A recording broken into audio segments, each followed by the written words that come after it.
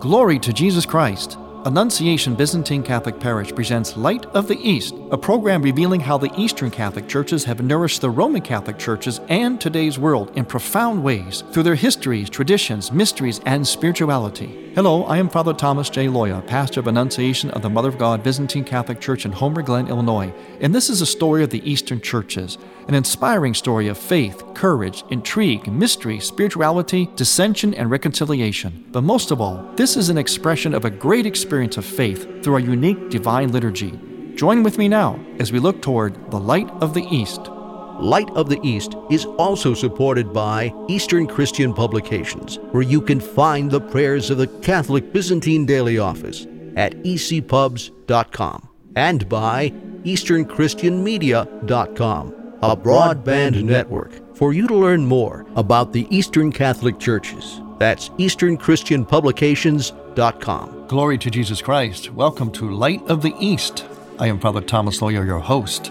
We're coming up on the fourth Sunday now. In fact, we are arrived at the fourth Sunday of Lent. It's a Sunday in which we focus in the Eastern churches, so many of the Eastern churches, we focus on an ascetic, a male ascetic, and next Sunday will be a female ascetic. And in between, we have another great ascetic, St. Andrew of Crete. So a lot of asceticism going on, because that's actually what the Great Fast is about. It's what the Lenten season is about. And we need guides to help inspire us and to guide us. In the Eastern spirituality, asceticism is very, very big. It's big in our liturgy. It's big in our spirituality. It's big during Lent, because Lent is a time to practice asceticism. Because you see, in the Eastern churches, actually in the whole church, but it's particularly the case in the Eastern churches. As St. John Paul II said in his great apostolic letter, Orientale Lumen, from where we get the name of this program, Light of the East, John Paul II said that monasticism is the reference point for all of the baptized. And that includes even married people. Marriage and celibacy, marriage and virginity are actually two sides of the same coin. They're not diametrically opposed. There is a great affinity, a very unique mystical kind of relationship between the married person and the monastic in the Eastern traditions. They really revere the monastic. They revere the ascetic because, especially for marriage, asceticism is essential because asceticism helps us to love. Let's face it, marriage is about love, isn't it? In order to love, we have to be able to make a gift of ourselves. In order to make a gift of ourselves to someone, a free gift, faithful, full, fruitful, we have to be able to die to ourselves. In other words, to die to that which prevents us from giving of ourselves, as a couple does in marriage. And that's where the asceticism comes in.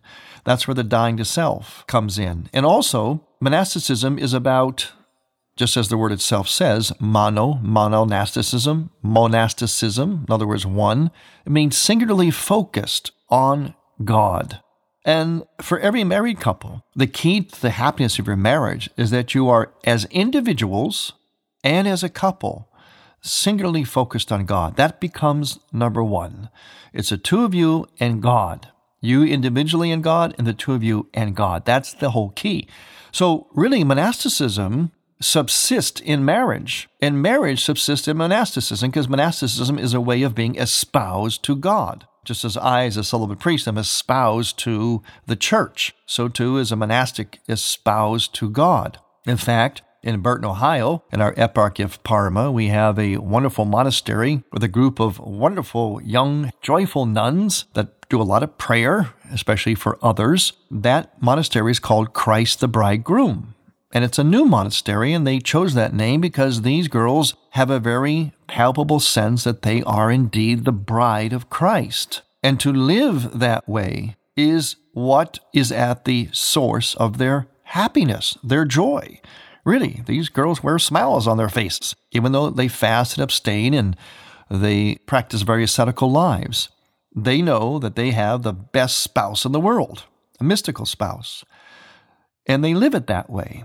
They live as girls who are espoused, just as married couples must live as though they are at the same time monastics, at least to an extent, to a degree. St. John Chrysostom would emphasize this. He would say that the married couples should first and foremost be good monks. In fact, the crowning statement on your marriage would be, gee, he would have made a great priest, or she would have made a great nun.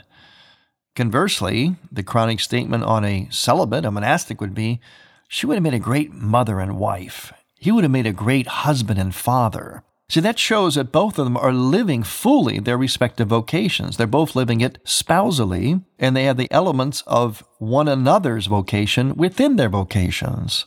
So monasticism is very, very revered in Eastern churches, and it should be especially, believe it or not, among married couples. St. John Climacus, meaning St. John of the Ladder, one of the ascetics, the monastics we focus on as we are so deep into Lent in the Eastern churches, he was born in 579 A.D., and the place of his birth is unknown, but because his writings refer so much to the sea, some conclude that his early years were near the coast. At age 16, he came to Sinai, which had 3 forms of monastic life, and they're referred to in his book. Inside the monastery walls near the church lived a monastic brotherhood under the direction of an abbot. The second lived as close-knit families under the guidance of a spiritual father. The second were the hermits who were scattered through the surrounding desert. And the third were small groups who lived as close-knit families under the guidance of a spiritual father. During his lifetime, John experienced all 3 types. After his profession as a monk at age 19, he became a hermit. Now, I want to stop here and just point something out. Hopefully, if there's some young people listening, or if there are some parents who have teenagers, point this out to them, as I like to tell my own teenagers. When God wants to get the job done, he seems to call on teenagers. That's right. Look at the most prominent example of all, the Blessed Virgin Mary. Many times, God calls on people of young age, of teenage years, to do something marvelous. And here we have the story of St. John Climacus, a marvelous ascetic who we still read about and talk about and pray to this day, all the way since the 6th century. And he entered monasticism at age 16, officially becoming a hermit at 19. And while he was in solitude, he received the gift of tears. He reduced his sleeping and he fasted moderately, ate everything allowed by the monastery, but in extremely small amounts. Now, I'll stop here again. The gift of tears. This is actually another prominent dimension of Eastern monasticism, the gift of tears. It means an overwhelming and very real sense of our sinfulness, of our repentance, to the point where we're moved to tears over the grief of our own sins. Now, this might seem extreme by our standards, but see, herein lies the problem. Our standards need to be readjusted. We need a deeper, more authentic baseline for our standard of spirituality. We should be moved to tears by our sinfulness, and not because we have a negative view about ourselves, or that we're trying to mortify and beat ourselves. It's because of our understanding, our sense of the glory, the goodness, the beauty, the love of God, that in contrast to that perception, we see that we are so far from that glorious God, so unworthy. And so our unworthiness should become more apparent to us in the light of God's magnificence that we contemplate and become more aware of in the spiritual life. So there's a contrast between that magnificent light, and the more we understand it, the more repentant we are. I mean, we become more joyful, but we also have a deeper and more real, authentic sense of our own sinfulness in light of so great a God, as so bright a light as God. So that's why these great ascetics would have the gift, notice it says gift of tears. After 40 years as a hermit, John Climacus, meaning John of the Ladder, is also called John the Scholastic, was elected abbot of the central monastery at Sinai against his will. Now, that's very typical. These great monastics were so humble, they had to be sometimes dragged, kicking and screaming and resisting to things like ordination or become an abbot. They feared the pride that they would be vulnerable to. So that's how holy they were. They didn't seek ambition and status. They feared it because they knew that human beings cannot handle very well status and power and position, and they feared it. They knew it would be a threat to their sanctity, to their humility. Now, it was during this time of his life as an abbot that he wrote his book called The Ladder of Divine Ascent. In other words, it's like the stages of ascending the heights of the spiritual life. In the Eastern churches, process is very important. Ongoing forward motion, divinization, theosis. These are words for that. That's very big in Eastern theology.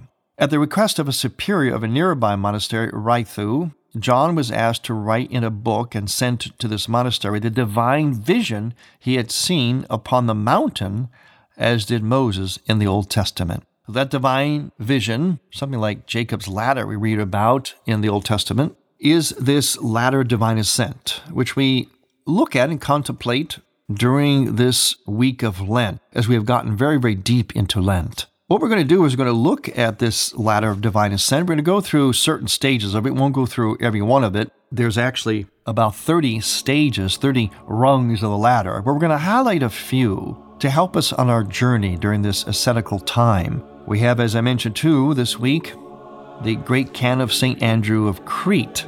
That will be coming up after the feast of St. Mary of Egypt. She's the next ascetic, the female version. So I guess we're being kind of politically correct here, or giving equal time to a man and a woman ascetic. So we focus on John Climacus, Mary of Egypt, and St. Andrew of Crete. We're going to talk more about this ladder divine ascent when we return. I'm Father Thomas Loya on Light of the East. Light of the East mission is Christianity's reunion, and to tell the story of the Eastern lung of the Catholic Church, we need your support. In order to keep Light of the East on the air, you can make a donation now by going to ByzantineCatholic.com. That's ByzantineCatholic.com, and then donate securely using any major credit card. With your help, we can keep Light of the East's illumination bright. This is Bold Talk with Father Thomas Loya. We live in strange times, full of contradictions, many of which we create and then force upon ourselves. An example. To hear the rest of this and other Bold Talks with Father Thomas Loya, visit taborlife.org and go to the main menu and click subscribe. You're listening to Father Thomas Loya on Light of the East. Father Loya invites you to see the new Tabor Life website. That's taborlife.org. When you land on the homepage, you can see how Tabor Life can help improve your marriage, your life, and how to see the beauty of God's created order in your personal life. On taborlife.org, you can book Father Loya to speak to your organization about the key elements of leadership, relationships, and sexuality, as well as speak on cultural, social, and political issues. As a renowned artist, Father Loya can speak about how art, liturgy, and prayer fit together. On taborlife.org, you can see the many ways of how you can communicate with us. And as you look to the lower right-hand corner of the page, click on the messenger icon for live chat. And finally, Tabor Life Institute is a 501(c) charitable organization that earnestly needs your support. Click on the support link at the top of the page and donate. After all, Tabor Life is powered by you.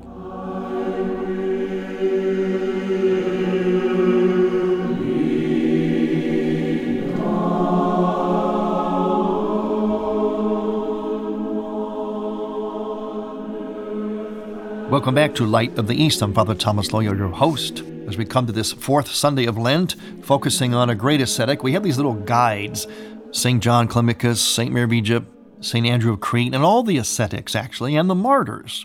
We really put them up in front of us during the days and weeks of Lent as, well, as our inspiration, as our guides, that it is possible. And these people reach sanctity, and that's how they reach sanctity. We follow their guide, follow their example, and we do a lot of asceticism, in other words, dying to self, renouncing, abstaining, fasting.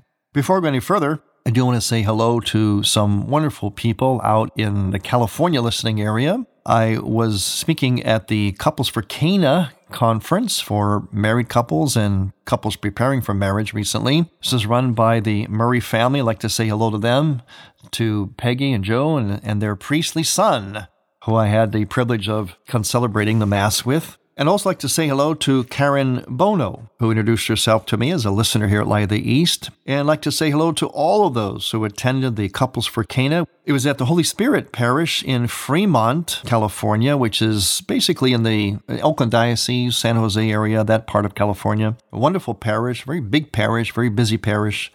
I want to thank the priest there for the hospitality that they showed towards me. They even gave me a bottle of California wine to take home with me, so I really valued that. Although I'm kind of stepping back and basically giving up wine for Lent, although not entirely, but basically I am. But I appreciate the gift and just as well. So to all those at Holy Spirit Parish in Fremont, California, to the Murrays, and everyone connected with the Couples for Cana, Leah, who helped out too, who I met once again out there, and also Karen Bono and her family. Hello and greetings from all of us here at Light of the East. Thanks for listening. It was great meeting all of you. Now back to our star today, St. John Climacus, and his latter divine ascent. Let's look at the first step, renunciation of life. And I'll read a couple quotes from him. Do whatever good you may, speak evil of no one, rob no one, tell no lie, despise no one, and carry no hate. Show compassion to the needy. Be satisfied with what your own wives or husbands can provide for you.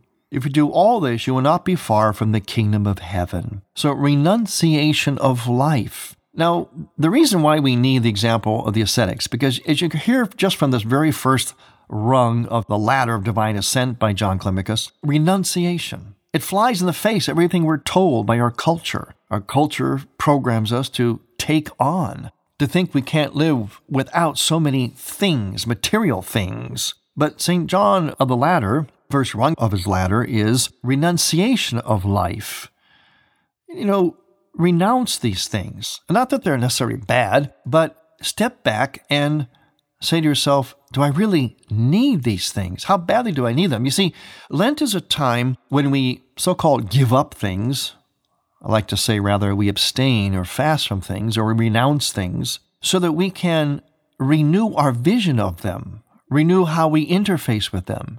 Instead of being controlled by things, which is another word for addiction, it's a false god. Instead of thinking we absolutely need and can't live without these things, we step back and we look at these things and we say to ourselves, I can live without them.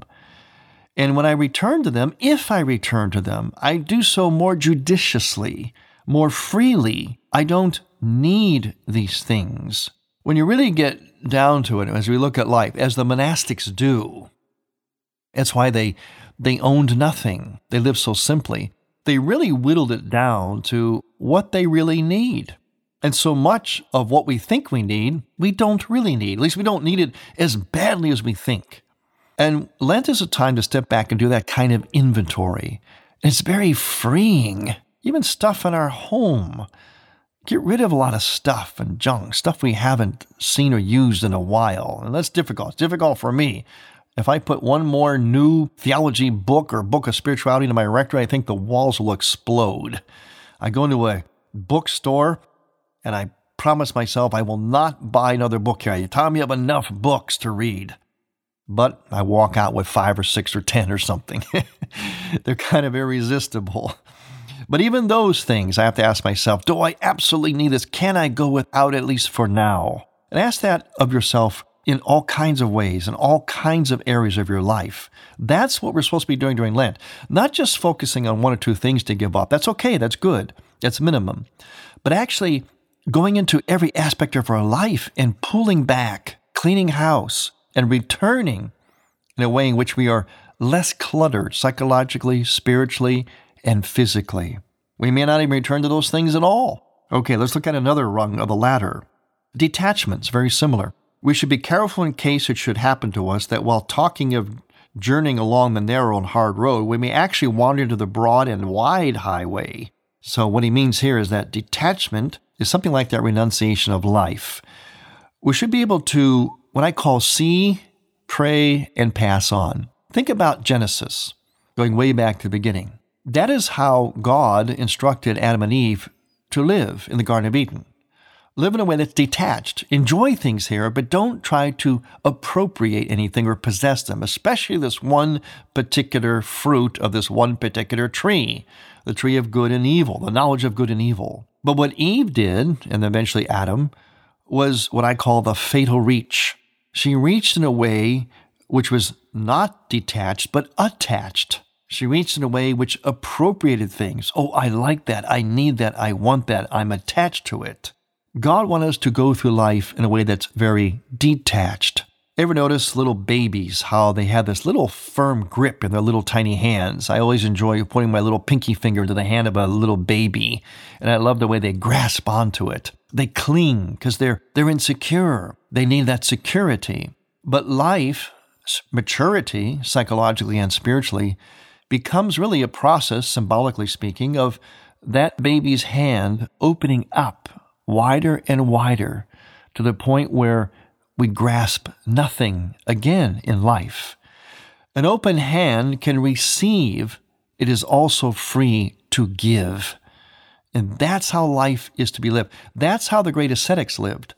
They were open-handed. They possessed nothing. They claimed nothing except their own sinfulness. So this is the spirituality of detachment. Let's take another rung of the ladder. The remembrance of death. This is actually step number 6 on the ladder. The remembrance of death. Now, this is big in the Eastern churches and ought to be big in our lives. Now, this may sound depressing, but actually it's something we really need. John Climacus says, someone has said that you cannot pass a day devoutly unless you think of it as your last. How many times do we hear about people dying suddenly? And we probably think to ourselves, wow, tragedy is terrible. Glad it wasn't me. And we don't imagine ourselves dying that way, but we don't know. Those persons didn't know. So death comes according to God's design, and we must always be ready for it. And if we remember our death, which means we're really remembering our judgment that will come with death, as we say in the Eastern churches, the fearsome tribunal, the fearsome judgment seat of Christ, as we remember that, it should call us to repentance, maybe even the gift of tears. It should call us to refocusing on what really matters in life. You know, as the scripture says, don't let the sun go down on your anger. It's not worth it. You may not wake up that next morning. And what was the last thing you said to a loved one? Was it something out of anger? Did you refuse to talk to each other? Just go to bed angry? Was it worth it for that to be the last encounter you had with a person on this earth? Was anger or hate? So the remembrance of death is vital for an honest growth in spirituality. How about rung number 8, anger? The first step toward freedom from anger, he says, is to keep the lips silent when the heart is stirred. The next, to keep thoughts silent when the soul is upset. The last, to be totally calm when unclean winds are blowing. You see, he emphasizes here a lot of self-control. We think we have to respond to our anger. And what is anger? Anger is probably one of the most often confessed sins. One of the things we all have a special problem with. Anger really is a defense mechanism. Anger is a reaction to something we perceive as being threatened. The key to overcoming anger, we have this saying, follow the money trail. Well, follow the fear trail. Follow what it is that we think we're trying to protect, and we're being afraid that it's going to be somehow encroached upon. So anger really comes from a fear. It's a fear of something being encroached upon that we are holding dear. So the question would be, the self-inventory is, what is that we are trying to protect? What are we trying to protect? Is it worth protecting? Can we protect it less? It might be worth protecting, but most of our anger rarely involves that. It usually involves trying to protect something that should not be protected, such as our own agenda, our own pride. These are just some of the rungs on the ladder of St. John Climacus's book of the Ladder of Divine Ascent, which we focus on during this week in the great season of the Great Fast. I want to thank you for listening. I'm Father Thomas Loya on Light of the East. To hear Light of the East again, visit ByzantineCatholic.com and click on the Features and Programs tab. And on iTunes. Thank you for listening to Light of the East. We encourage you to tell a friend about Light of the East and to visit ByzantineCatholic.com. Light of the East is produced by ADC Media.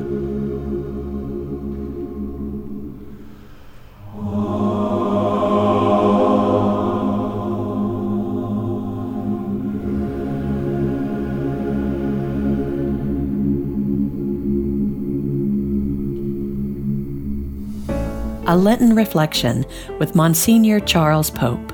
As Lent progresses, we move closer and closer to Good Friday, where our Lord will suffer so much for us. During Lent, we often speak of three traditional practices: prayer, fasting, and almsgiving. And really at the heart of it is fasting. Fasting is a way of making room for God. Perhaps we will fast from food, and in that way we can save money and then give alms. Or perhaps we'll fast from some activity, perhaps looking at the internet so much, or television, or some other lawful pleasure. And in that way, we'll not only save money, but time, and we can spend more time perhaps praying, engaged in spiritual reading, or spending time with our family and children, or getting to Mass or adoration. All of these are ways that fasting is really this idea of making more room for God, making that room in our life for spiritual things. Lenten programs now through Holy Thursday on EWTN Radio and TV. Thank you for listening. Next week, we will return to the Light of the East. To learn more about Annunciation Byzantine Catholic Parish, visit our website, ByzantineCatholic.com, where you will also find an archive of all of our programs. In order to continue Light of the East with its mission of Christianity's reunion, we need your support with a donation. Any amount will be a blessing. Please make out a check to Light of the East Radio and send it to Light of the East, 14610 Will Cook Road, Homer Glen, Illinois, 60491. That's Light of the East, 14610 Will Cook Road, spelled WILL-COOK Road, Homer Glen, Illinois. Or donate online on the homepage of ByzantineCatholic.com. From the Light of the East, a new dawn of unity is in sight. God bless you, go with God, and may God grant you many happy years.